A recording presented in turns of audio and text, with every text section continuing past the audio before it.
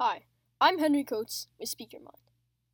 Recently, teachers seem to be assigning a lot of work, tests, and projects. Here's a familiar scene to all students. It's 12:40 the night before your math test. You're cramming as much as you can so you can pass your class. While this might help you a little bit, you're much better off putting away your notes, closing your computer, and going to sleep.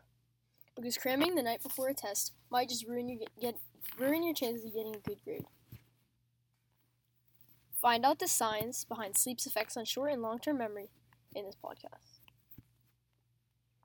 When anyone learns anything new, or experiences anything for that matter, a piece of information is sent to the brain. Most early theories thought sleep played a more passive role for enhancing memories by protecting them from interfering stimuli. And older research concentrated on the role of REM, rapid eye movement sleep. Despite these theories, modern research and findings illustrate a more active role for sleep, showing the importance of slow-wave sleep, SWS, for memory.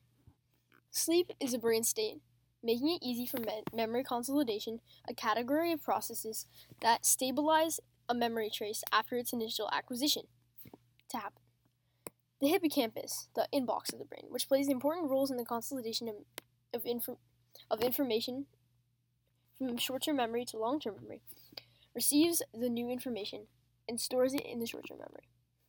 During sleep, memories are strengthened and sent to the long-term memory in the cortex. The cortex is the largest part of the brain. It is the ultimate control center and information processing center in the brain. The cerebral cortex is responsible for many higher-order brain functions such as sensation, perception, memory, association, thought, and voluntary physical action. It is the place where long-term memory is stored after being transferred. So, going to sleep instead of cramming will let your short-term memories become stronger and help you on the test. If you don't go to sleep and stay up even later, there might be hefty consequences. Contrasting with the positive benefits of sleep to the memory, lack of sleep can have severe effects on new memory retention to the long-term memory. Lack of sleep makes moving short-term memories from the hippocampus to the long-term memory in the cortex difficult. Not sleeping properly can also cause mental fatigue, which in turn can lead to memory problems, forgetting more easily, and less retention, which is the ability to remember and recall information over a long period of time. An example of how sleeping aids retention and memory is like my first instance. One night before a big test, I had to know a skill and I was not very good at it. It was kind of shaky. I knew that if I crammed, I wouldn't get a good sleep. I decided to go to bed, and then the next day I was able to remember it. This is one instance of how sleeping helps with memory retention.